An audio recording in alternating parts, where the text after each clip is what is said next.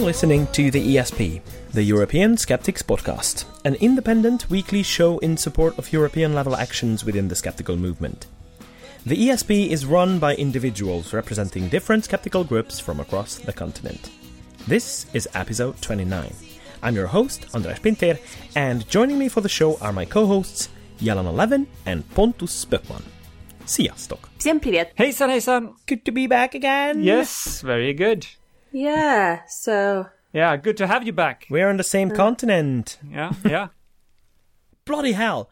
While I was out, Brexit is upon us! Yes, you should never have left. It's all your fault. Yeah. Brexit is all, down to you, András. Yeah. That's it. I'm taking all the blame. Yeah, well, you absolutely. should. Somebody should. Nobody else wants to. Anyway, yeah. I'm ready for the shitstorm. Yeah. Okay. It's crazy. You know, this is my way of trying to gain some more ground for the podcast.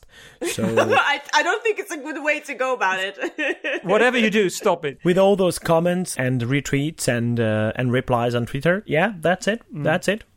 Come on, bring it on. Yeah. Well, I think I gotten one follower on Twitter after tweeting about Brexit for about 2 days non-stop. Oh yeah. Okay, but let's make it clear what Brexit is for those who are living on a different planet. And I think it's called Who Are Living Under the Rock. Yeah. I think. So on the 23rd of June, citizens of the UK voted for leaving the European Union with 52% of the votes in favour of the idea. And 48 against. I just want to highlight it. This is a very, very important point. And skeptics, scientists, and a lot of other groups are unanimously, totally outraged by the decision, saying it's all going to be a political and economic nightmare with a huge negative impact on science in the UK, which is very important to point out. Because most of the funding for science that is brilliant science being done in the UK is funded by grants from the European Union. Of course, that is originally being paid for by the UK government in a way of paying the subsidies and everything, but still. Yeah, and it's not just the money, it's all the collaboration, all the things. And if UK is held outside of that, it's a big problem both for EU and the UK and everybody. You guys are much more knowledgeable about economy than I am. I saw the British pound plummeting to a record low value, but then again, I heard some experts talking about trillions of dollars in global revenue loss as a result of Brexit. Can that really be the case? You know, I don't have any. Yeah, I don't. I'm not sure. I think that at most this is a totally unique situation, and people, even experts, don't know exactly what this will mean in the long run. Correct. In the short run, there's huge uncertainty of what will happen. So everybody is moving their money from the pound sterling and from the UK stock exchange and putting it where they think it's safer. Wherever that might be, but everybody also thinks that this will be bad for the economy, not just in the UK, of course, but for UK for the EU as well. So everybody's just panicking, and the long-term consequences will be. It's hard to predict, but they're not good. Obviously, we don't want to get into a political debate here, especially that we don't want emotionally heated arguments or clashing. But what I'd like to point out is that there is a huge chunk of those people who voted for leaving the EU who had no clue of what they really voted on. Well, I actually want to pitch in and kind of read something out about that, because it's a good point. Some of them didn't know what they were voting for, but some of them did, but it turned out to be not the case. So if I may, it's not going to take long. friend of mine posted or sent a letter to local MP, and I think it's a good practice to reach your local MPs within the area if you want to maybe try to influence them in some way. And this is what he said regarding the EU referendum. I fail to understand how under normal circumstances we have a system whereby we vote for MPs and trust them to act on our behalf in the best interest of the country, within the intentions of their party political beliefs.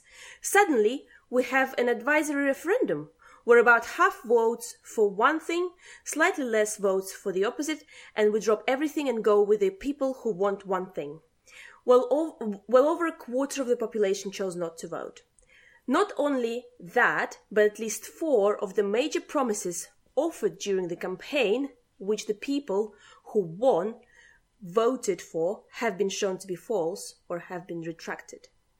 The 350 million per week for the NHS, a mistake. And I know, I don't know how many people were following it online, but there is actually a picture of a bus with the slogan on the side saying, if we're paying £350 million a week to EU, why are we doing it? We could invest it in NHS. And now this promise has been retracted and they're saying, oh, that was all a mistake. We can't invest it back into NHS, apparently.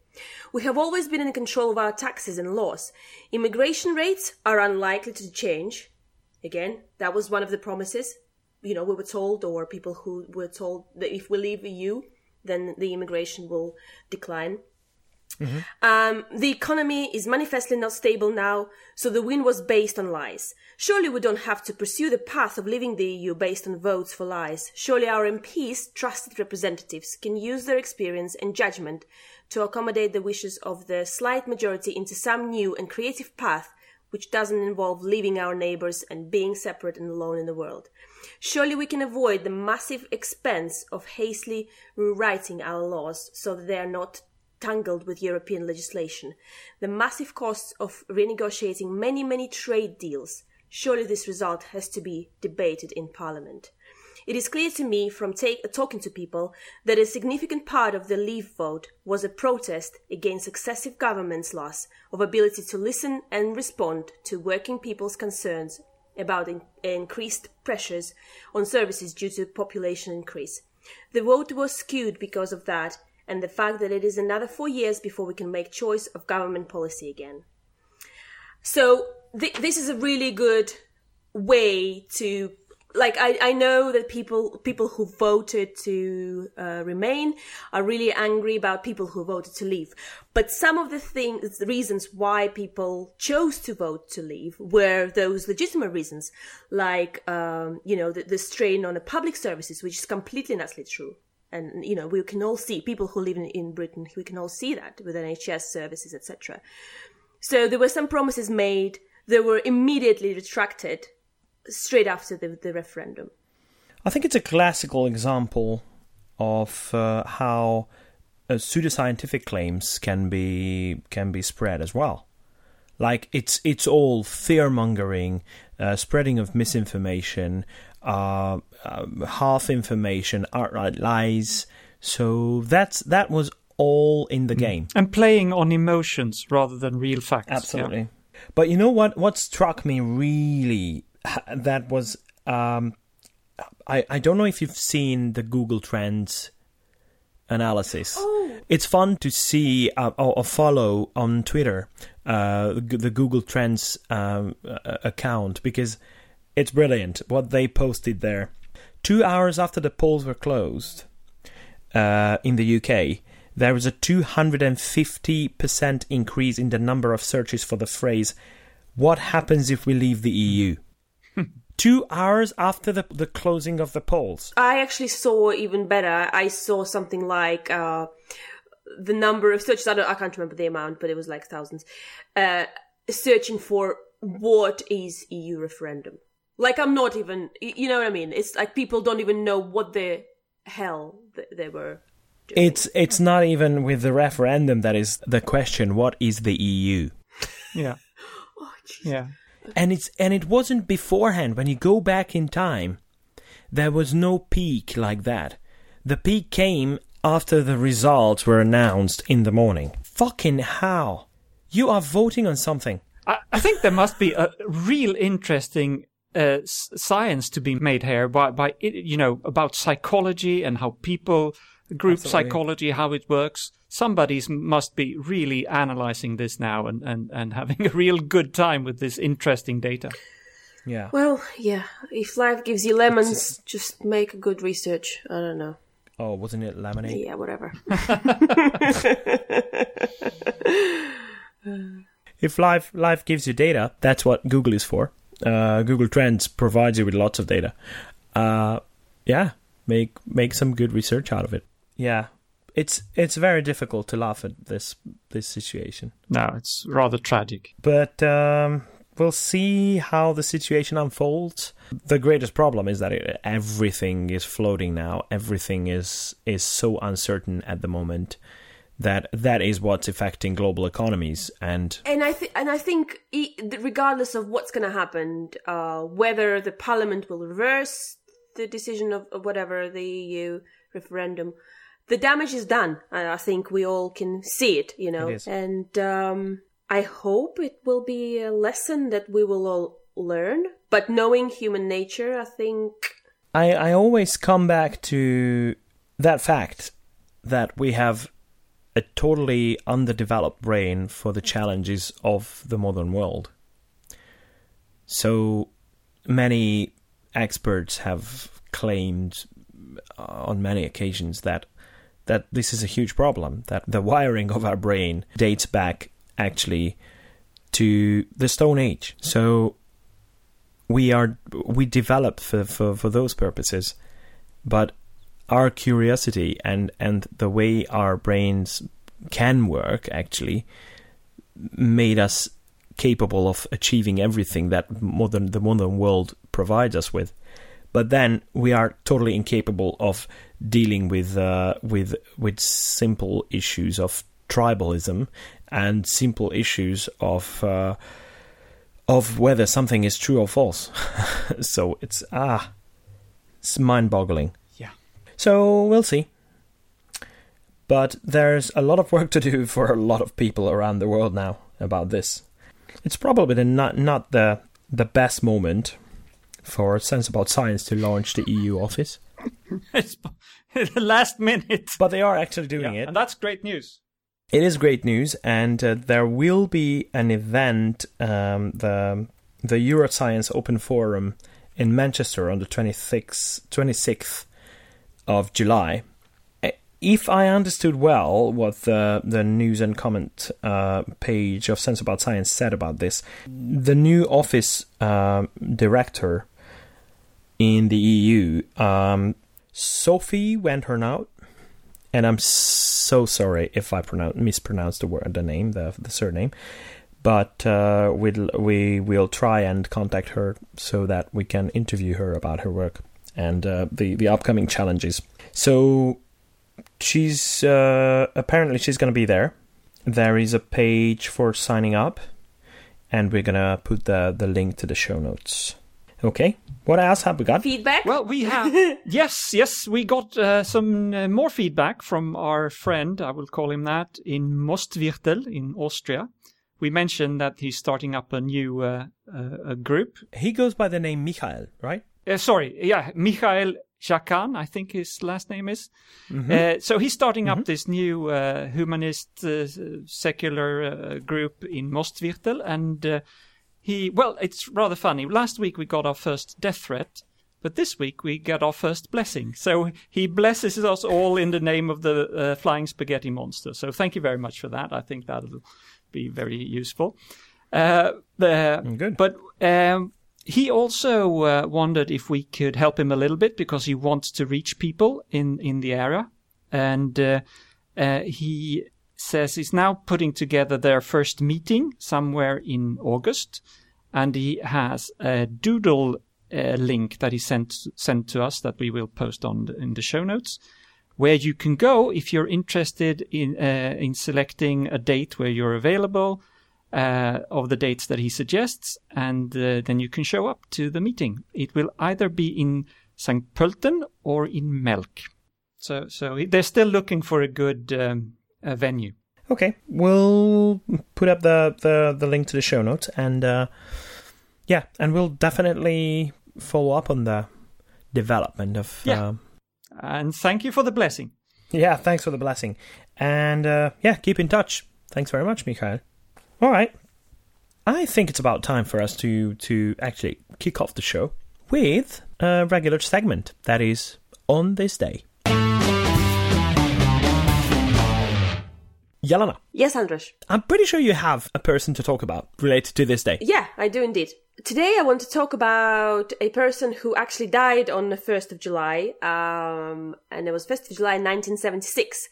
Her name was Anneliese Michel. So, yes, she was a young woman who died she was 23 when she died. And the reason why I want to talk about her is because she underwent a Catholic exorcism when she was 21.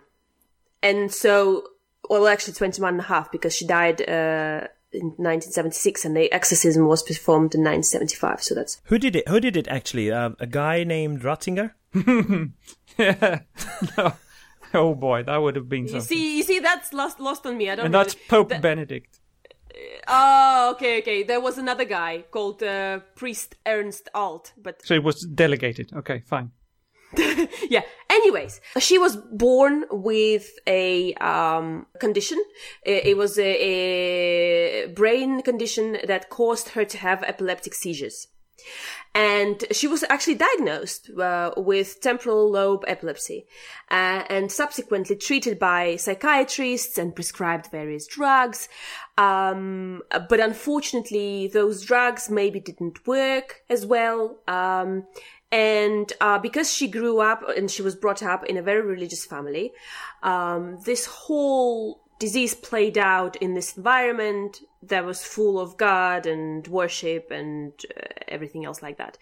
So then, as she was struggling with her disease, she became depressed and actually reported some hallucinations and seeing the demons and the evil spirits and whatever have you.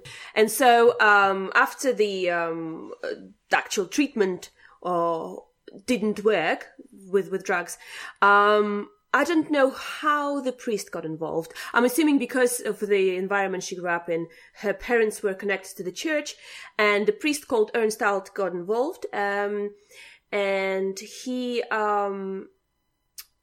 apparently he said at the time when he met her, she did not look like an epileptic. Well, I'm sorry, but I don't think he was qualified to say that. But anyway, God told him, probably. Well, probably. And he believed that she was suffering from demonic possession. And then he urged the local bishops to allow an exorcism. And that was 1975. Now, exorcisms were performed, 400 years ago, as far as I know. Nobody has been practicing them for a while. But I beg to differ. Yeah, it's on the rise even in Europe, but it's very common in Africa, for instance, and in other places as well. Poland has reported a big increase. Luckily. And it's actually a thing in a place called the Vatican. Yeah.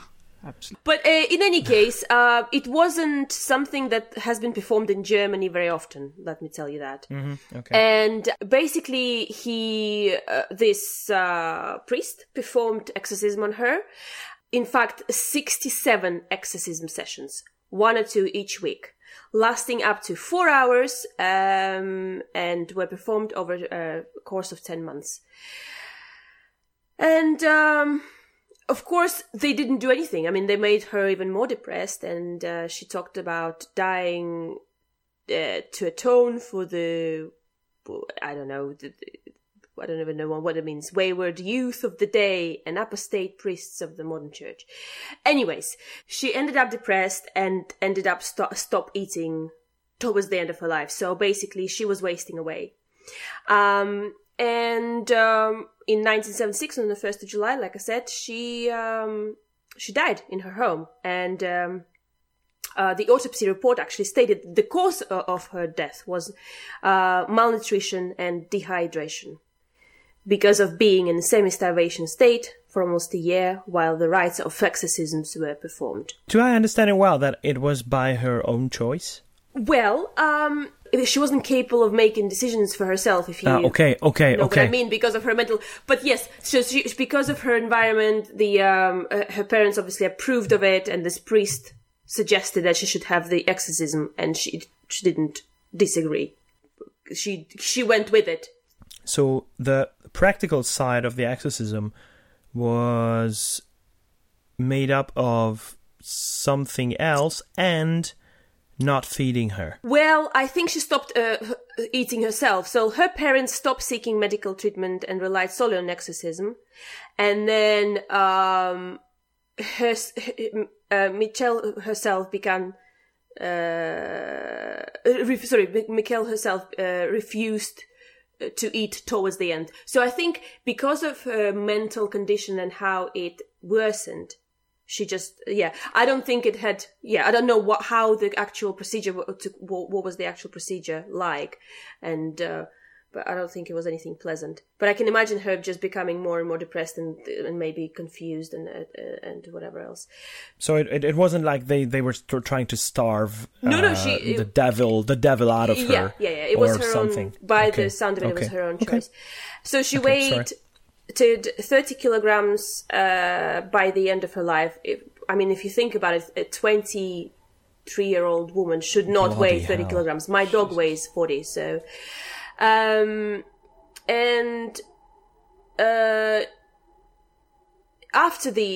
her death, there was an investigation that was done into what caused the death, and the state charged her parents and the priest with the negligent homicide. However, and this is, I really don't understand why the sentence was so light. The state recommended that no involved parties be jailed. So the priest paid the fine, and the parents were never jailed either. Interesting verdict. So there was a lot of controversy around the case afterwards. I don't think people who were involved were punished for it. And as we now know, it brings back all the other cases we talked about, and actually not so long ago. The cancer quacks, the faith healers in America, etc., who are all kind of doing... I'm not saying similar thing, but it's all the neglect and people are dying due to the actions of other people, but nobody's being punished in an adequate manner. So this happened, and 1976 ago, it happened 40 years ago, and we're still dealing with similar cases, if not worse, with young kids dying because their mothers and fathers are failing to go to the doctors and choosing to pray for their kids instead. So I don't see the difference. But I don't know, I'm in a way surprised because I was hoping that we would have moved on. All right. Thank you very much, Ilona. Okay.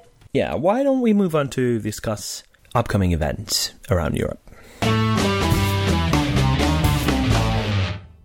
So let's start on the 2nd of July in Stockholm, where there will be a Social Skeptics in the Pub meeting.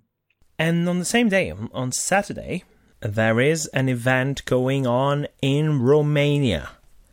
We don't know too much about the event itself, because it's kind of secretive, but still, apparently, Brian Clement, whom we talked about on several occasions before, will be giving a talk in Romania. So yeah, he's still in his European tour. He's still in his European tour. That is supposed to be the last stop of his tour. It would be nice to learn that he's actually not going through with it because of the lack of interest or lack of venues or the lack of audience or whatever. So yeah, we hope somehow it just gets cancelled. On the 4th of July, in the evening, there will be a London Skeptics in the Pub with Dr. Tim Solomons. He will be talking about mind over matter and how can we learn to gain better control over pain by changing our thoughts, and how can a better understanding of brain help us do that. And on the same day, there is a talk in Maidstone, where there is another Skeptics in the Pub event going on with Professor Philip Moriarty, the wow and woo of quantum physics. I think he's touring the country with that talk. Must be very interesting. The day after that, on Tuesday the 5th, I will be talking at the Skeptics in the Pub in Lund, Sweden. And I will, of course, be talking about Brian Clement and who he is, what we did from the Swedish skeptics, and why we did what we did, and discuss a little bit what's applicable to do in such situations. It would be very nice to have someone there interviewing you. I could interview myself. But you're welcome over, Andras, if you have the time. Oh, I'd love to. I would really love to. And one day I'm going to go. On the same day, July the 5th, there is a Skeptics in the Pub in Köln, in Germany. And the speaker is Lydia Benecke. The talk is about Satanist murders and ritual abuse. Wow, very dark. So that's in Köln or Cologne in Germany. On the 5th of July, same day, there will be a Skeptics in a Pub in Nottingham. The topic will be, does lobbying distort our democracy? With Tamazin Cave. It's a very timely and appropriate topic, right? Yeah, that's right. And the talk will be about how the UK's 2 billion, I didn't know that it cost that much, £2 billion lobbying industry works, and the tactics they use to bend government to their will.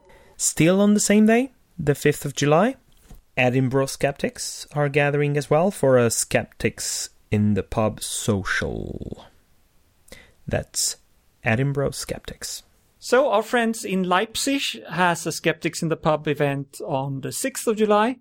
It's a social event. I'm glad they are keeping up they're quite newly formed, so I'm happy that they are getting these shows to be regular, so good luck to them. And on the same day, we have Maidenhead Skeptics in the Pub with Professor Chris Collins, and he talks about soil science. There is not much information on the website about this talk, but probably there's going to be a few more pieces of information as we get closer to the event. On the 6th of July, there will be Greenwich Skeptics in the Pub with Dr. Gordon Wright, and the talk will be about secrets and lies. Gordon is a psychologist researching deception and other aspects of devious personality and behavior. And lastly, if you want to hear Michael Marshall's excellent talk about homeopathy in the UK, you should go to Teesside, to the Teesside Skeptics in the Pub on Thursday, the 7th of July. Yeah, and guys, if we go through, look through all these skeptic events, it really gets apparent that it's very UK heavy, which is not a problem, but let us show them how many other events are going on in the European Union. So, guys, please let us know if you have some events for the next week and the following week and the following week, so that they know that the idea is getting through and it's spreading. So we're all in this together. If you want to get in touch with us, you can follow us on Twitter. It's at ESPodcast_EU. Or you can email us. Our email address is info@theesp.eu. We've also got a website, theesp.eu. And you can like us on Facebook. That's correct. Please do. By the way, if you like us on Facebook, you could go on iTunes as well and leave us a review. A nice one, preferably. Accompanied by 5 stars, probably, preferably. Thank you. Thank you very much, guys. Thank you. Let's see what's going on in the news department.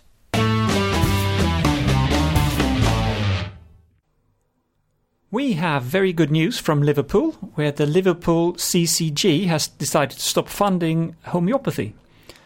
The CCGs, or the Clinical Commissioning Groups, are the local NHS organisations set up to organise the delivery of the NHS services in the UK.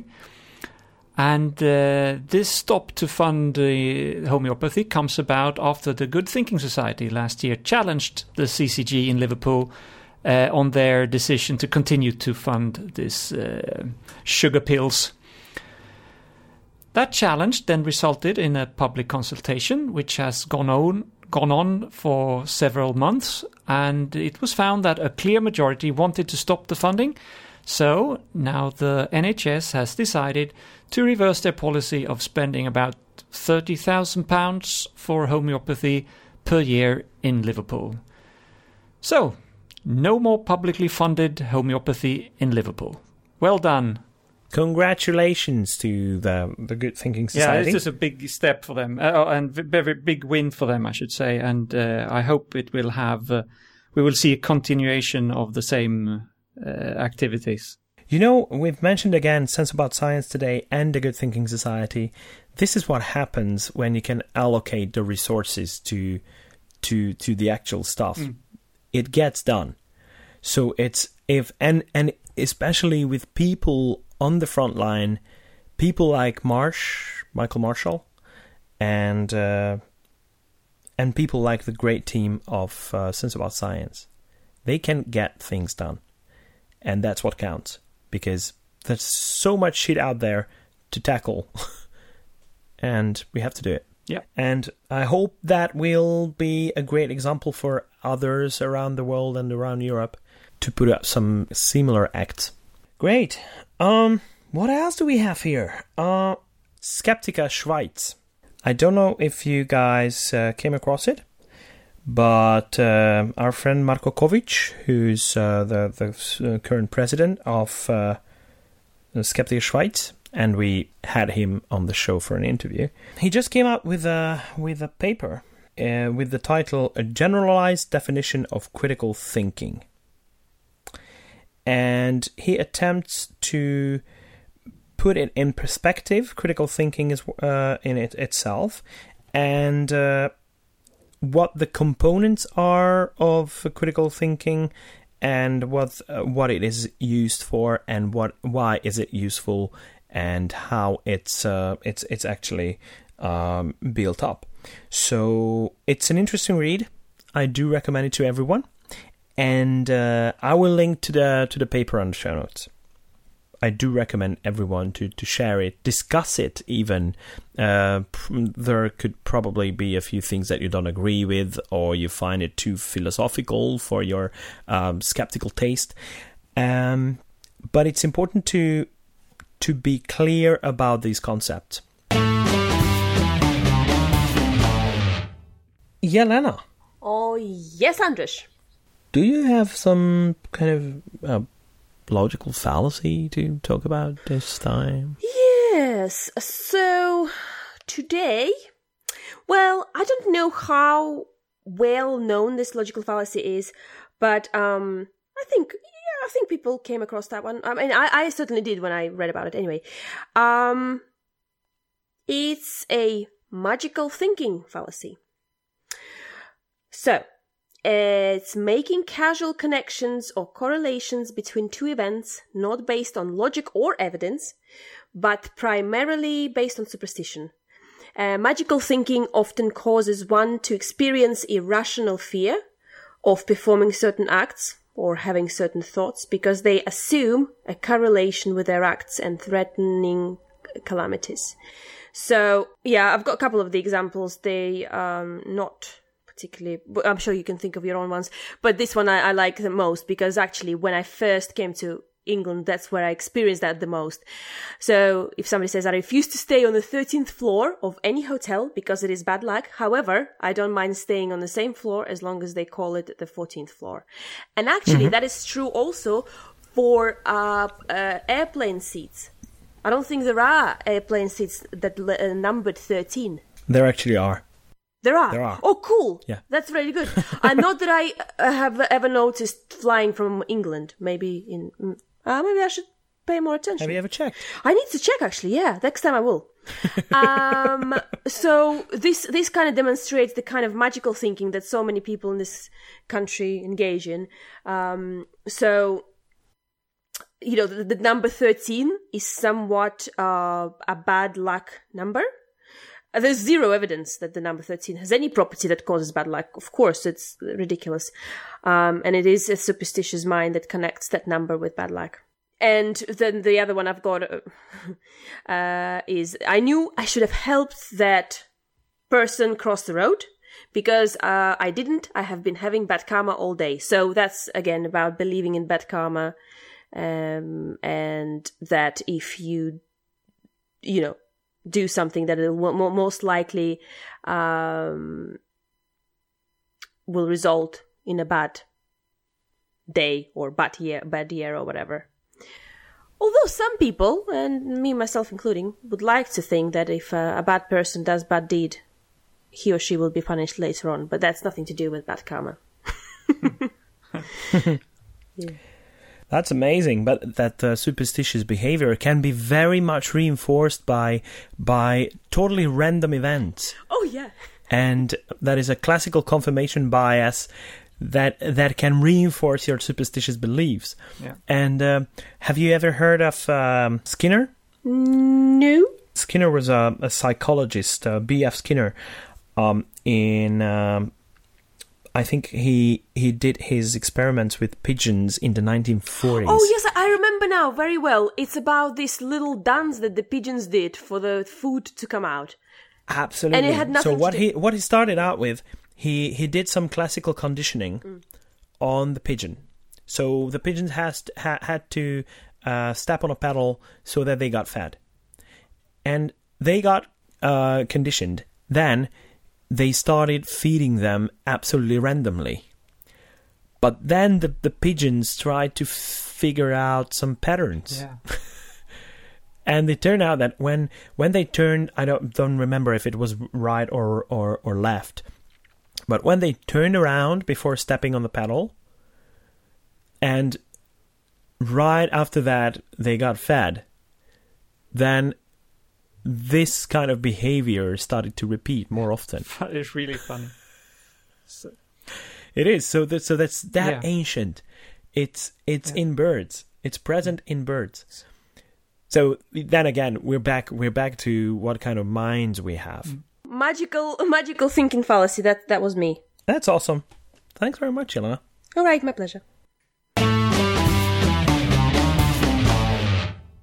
Pontus.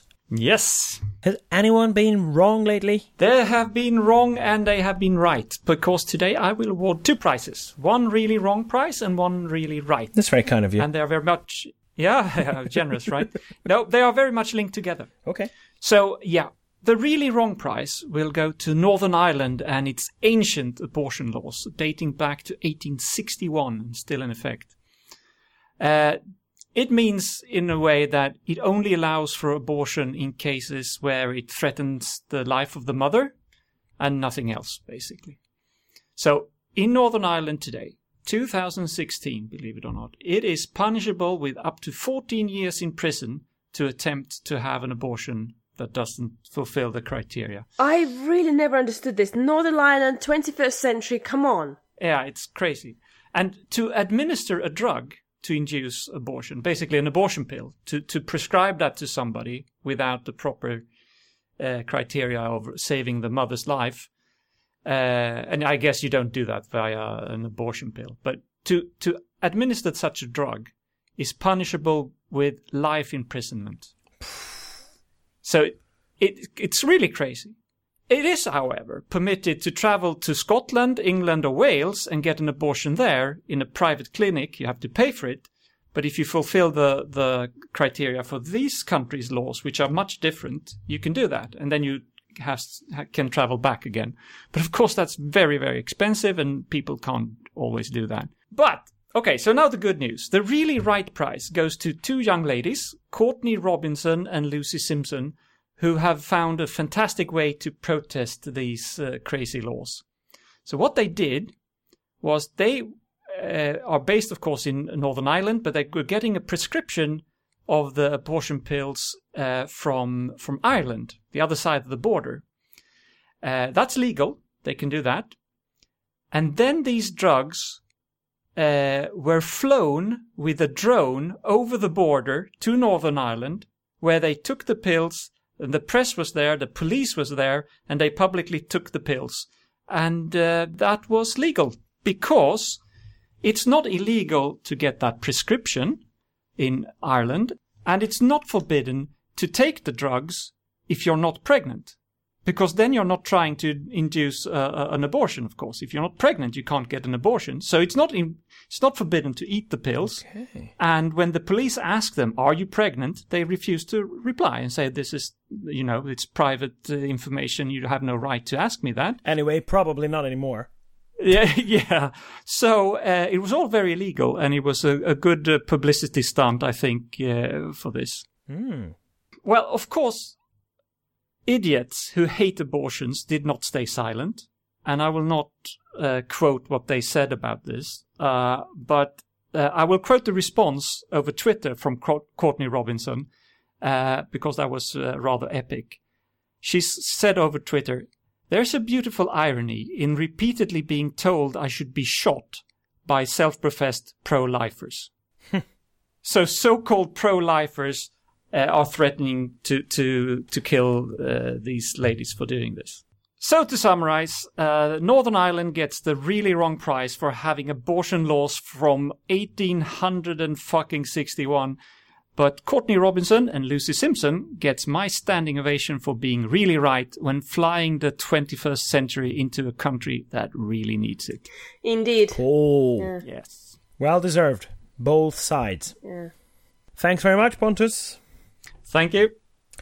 Okay, guys, it's been a very, very long time since we had our last true or false game. Yes, it's time again. So Exciting. Yeah. we have to do it now. I've been waiting so. Let's dive right in. Jelena, I've been wondering whether you have some tricky items for us, news items, like Yeah, I do. at yes, least I do. 2 true and 1 false. At least 2 true and 1 false, yeah. Nice. Fire away. All right.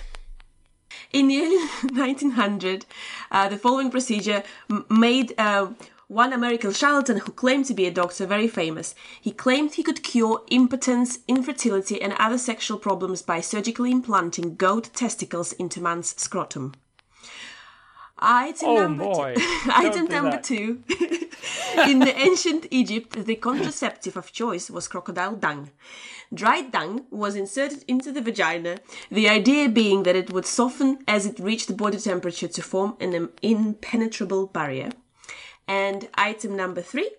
The immunologist of University in New Delhi deliberately endured more than 160 self-inflicted snake bites in a bid to become immune to venom and to develop a vaccine against snake bites. Oh boy.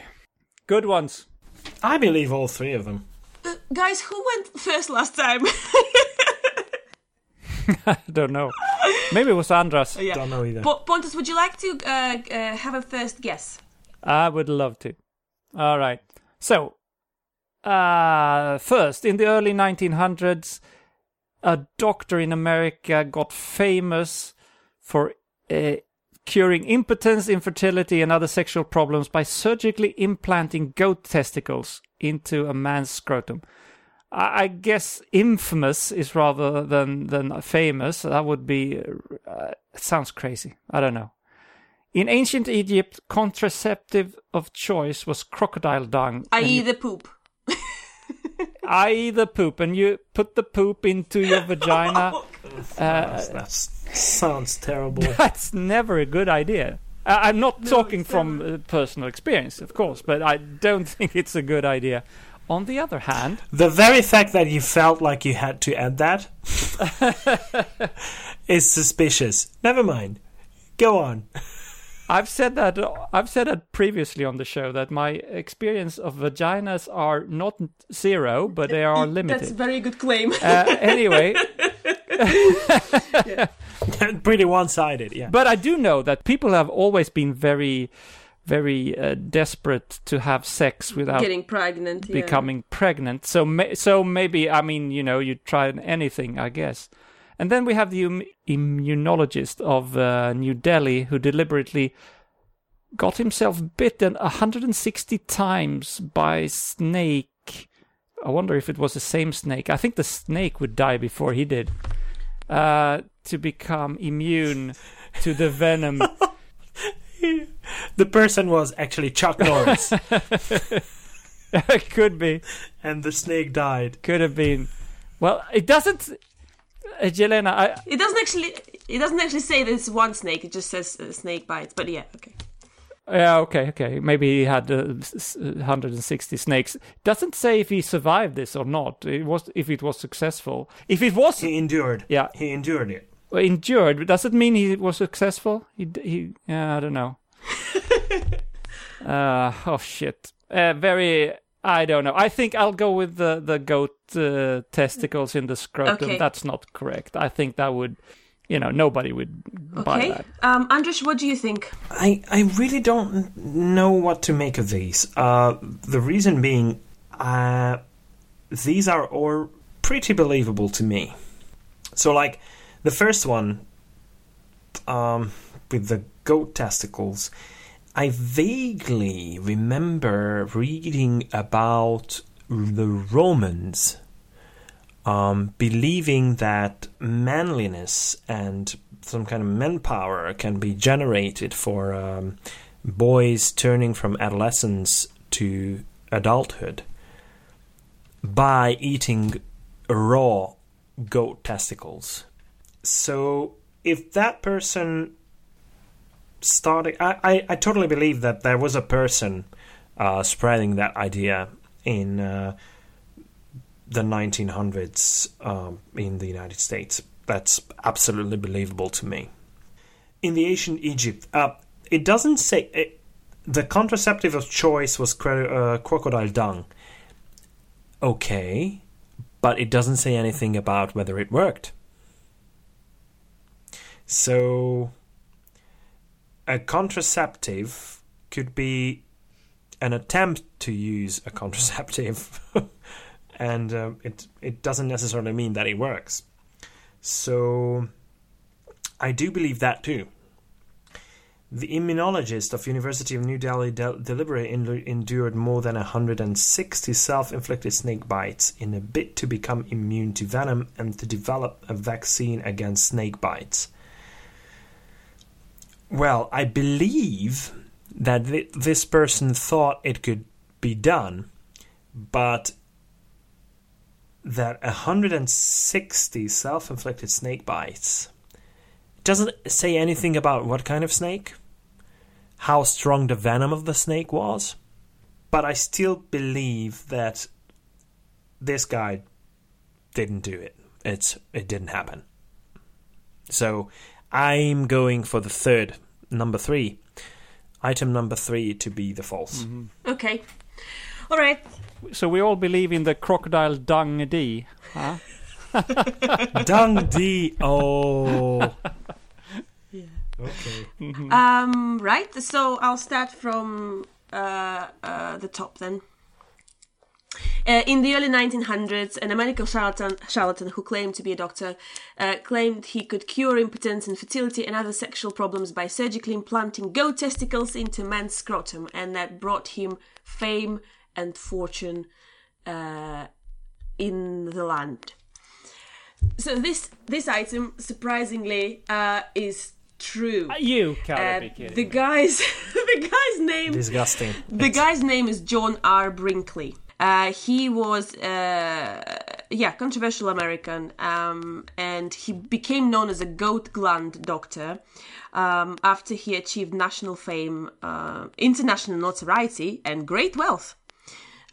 So by basically inserting the goat testicles into humans, which is the most ridiculous thing in the world. So the problem the problem. Of course, there's many problems with this, but a lot of his patients died in the process, and yet people still. Yeah, it's not surprising. Of course they did. Yeah, they bled. Who would not? Yeah, they bled to death. There were complications, all sorts of things, and yet men, time and time again, would go to see him in order to cure their sexual disorders, because it was such a, It was cured, all right, Yeah, if you that's die. No problems with infertility and impotence anymore. So. Well, yeah, that might be the one way to look at it. Yeah. Okay, item number 2 is about the crocodile poo that Egyptians, bless their cotton socks, used to insert that into their vagina where the sun doesn't shine. This is actually also true, which is some... Wow. Yeah, I found like a little sort of article, and it said ancient Egyptian women used crocodile poo pessaries. Document dating back to 1850 BC refer to this method of contraception. Crocodile dung is actually slightly alkaline, like modern-day spermicides, so it could have worked. On the other hand, it may well have been that after application, neither party felt much like making love. Just made me chuckle. Could be. I mean... So it only goes to show, these two first examples, they, people do everything for sex. It is incredible. People stop at nothing. Yeah. Oh, there were worse things that people used to stick up their vaginas. I found other things, but I can't remember what they were. Do we want to hear that? No, we don't. Yeah. Okay. Oh no, I think there was an elephant poo, another option as well. People, so don't try this at home. But so that leaves us item number 3, which is false. The immunologist who was beaten 160 times. But this item actually was based on a true story. It was a guy in America, in Wisconsin, who had pet snakes, and he made them beat him over 160 times. He was an amateur, whatever, called himself amateur scientist. Tim Freddy was his name. Tim Freddy. So basically, he thought that will make him resistant against the venom, because he handles snakes all the time, and so he wanted. And actually, he's still alive. So after 160 bites, he's still alive. And now he thinks he's going to help science to discover the vaccines, which I don't know how plausible that is. I don't think it works. It works like that. So there you go. But and what probably will happen sooner or later, he'll probably just die out of because of one of those bites. So, but yes, there we go. I win. All right, good one. Thank you very much, Jelena. Finally, I think it's about time to finish the show with a nice quote, if you have one for us, Jelena. I have a really short one this week. This is the quote from Bertrand Russell, and it goes like this. The trouble with this world is that the stupid are cocksure and the intelligent are full of doubt. That's all I have to say for this week. Yeah, I'm cocksure that it's the right quote for this episode. What category? Put... We know what you're trying to say, Anders. Yeah. Okay. No, but it is smart to question things. It is smart to doubt things. But unfortunately, it doesn't make for the same convincing arguments when you're saying, well, I don't know, maybe this, maybe that. People don't want to listen to that. So they listen to stupid things that are being told with certain, confidence and a yes, self. Exactly. Yeah, for example, it was him saying something about a teapot orbiting the Earth. Mm-hmm. Correct. And I'm cocksure that there is one. Okay, just saying. Okay, it's been pleasure again. Indeed. As always. Yeah, so thank you very much. Thank you. To both of you. Thank you. And looking forward to the next time, but until then, goodbye. Goodbye. Bye-bye.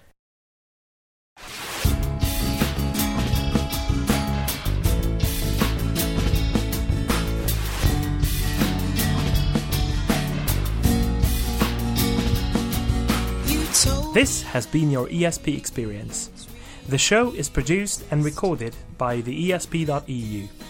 Join us again next time, but until then, please send your feedback, comments, or death threats to info@theesp.eu. We would also love to hear your ideas and suggestions regarding future episodes, as well as news from your country of residence that might interest others across the continent. If you have a local event or organization to promote, please don't hesitate to let us know, as we are more than happy to help. All music in the program was written and performed by Keisha J. Gray and George Schwab and is used with their permission. Please check out our webpage at www.theesp.eu, follow us on Twitter at espodcast_EU, and like us on Facebook. I don't know how you can believe.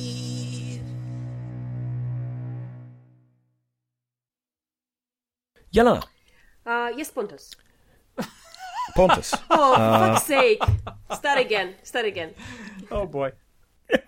All right. Okay. Come on. I am the one who just traveled through the whole world, or the half of the world. I know you are. Yeah, and you haven't slept for 30 hours. Gosh, I'm worried. I'm worried about the hallucinations. I had a coffee before we started, so I'm just running wild here. Rah! Okay, so, Jelena. Yes, Andres. You had to think about it, didn't you? It's getting worse. I believe all three of them. I believe I can fly. Right. I believe I can touch the sky.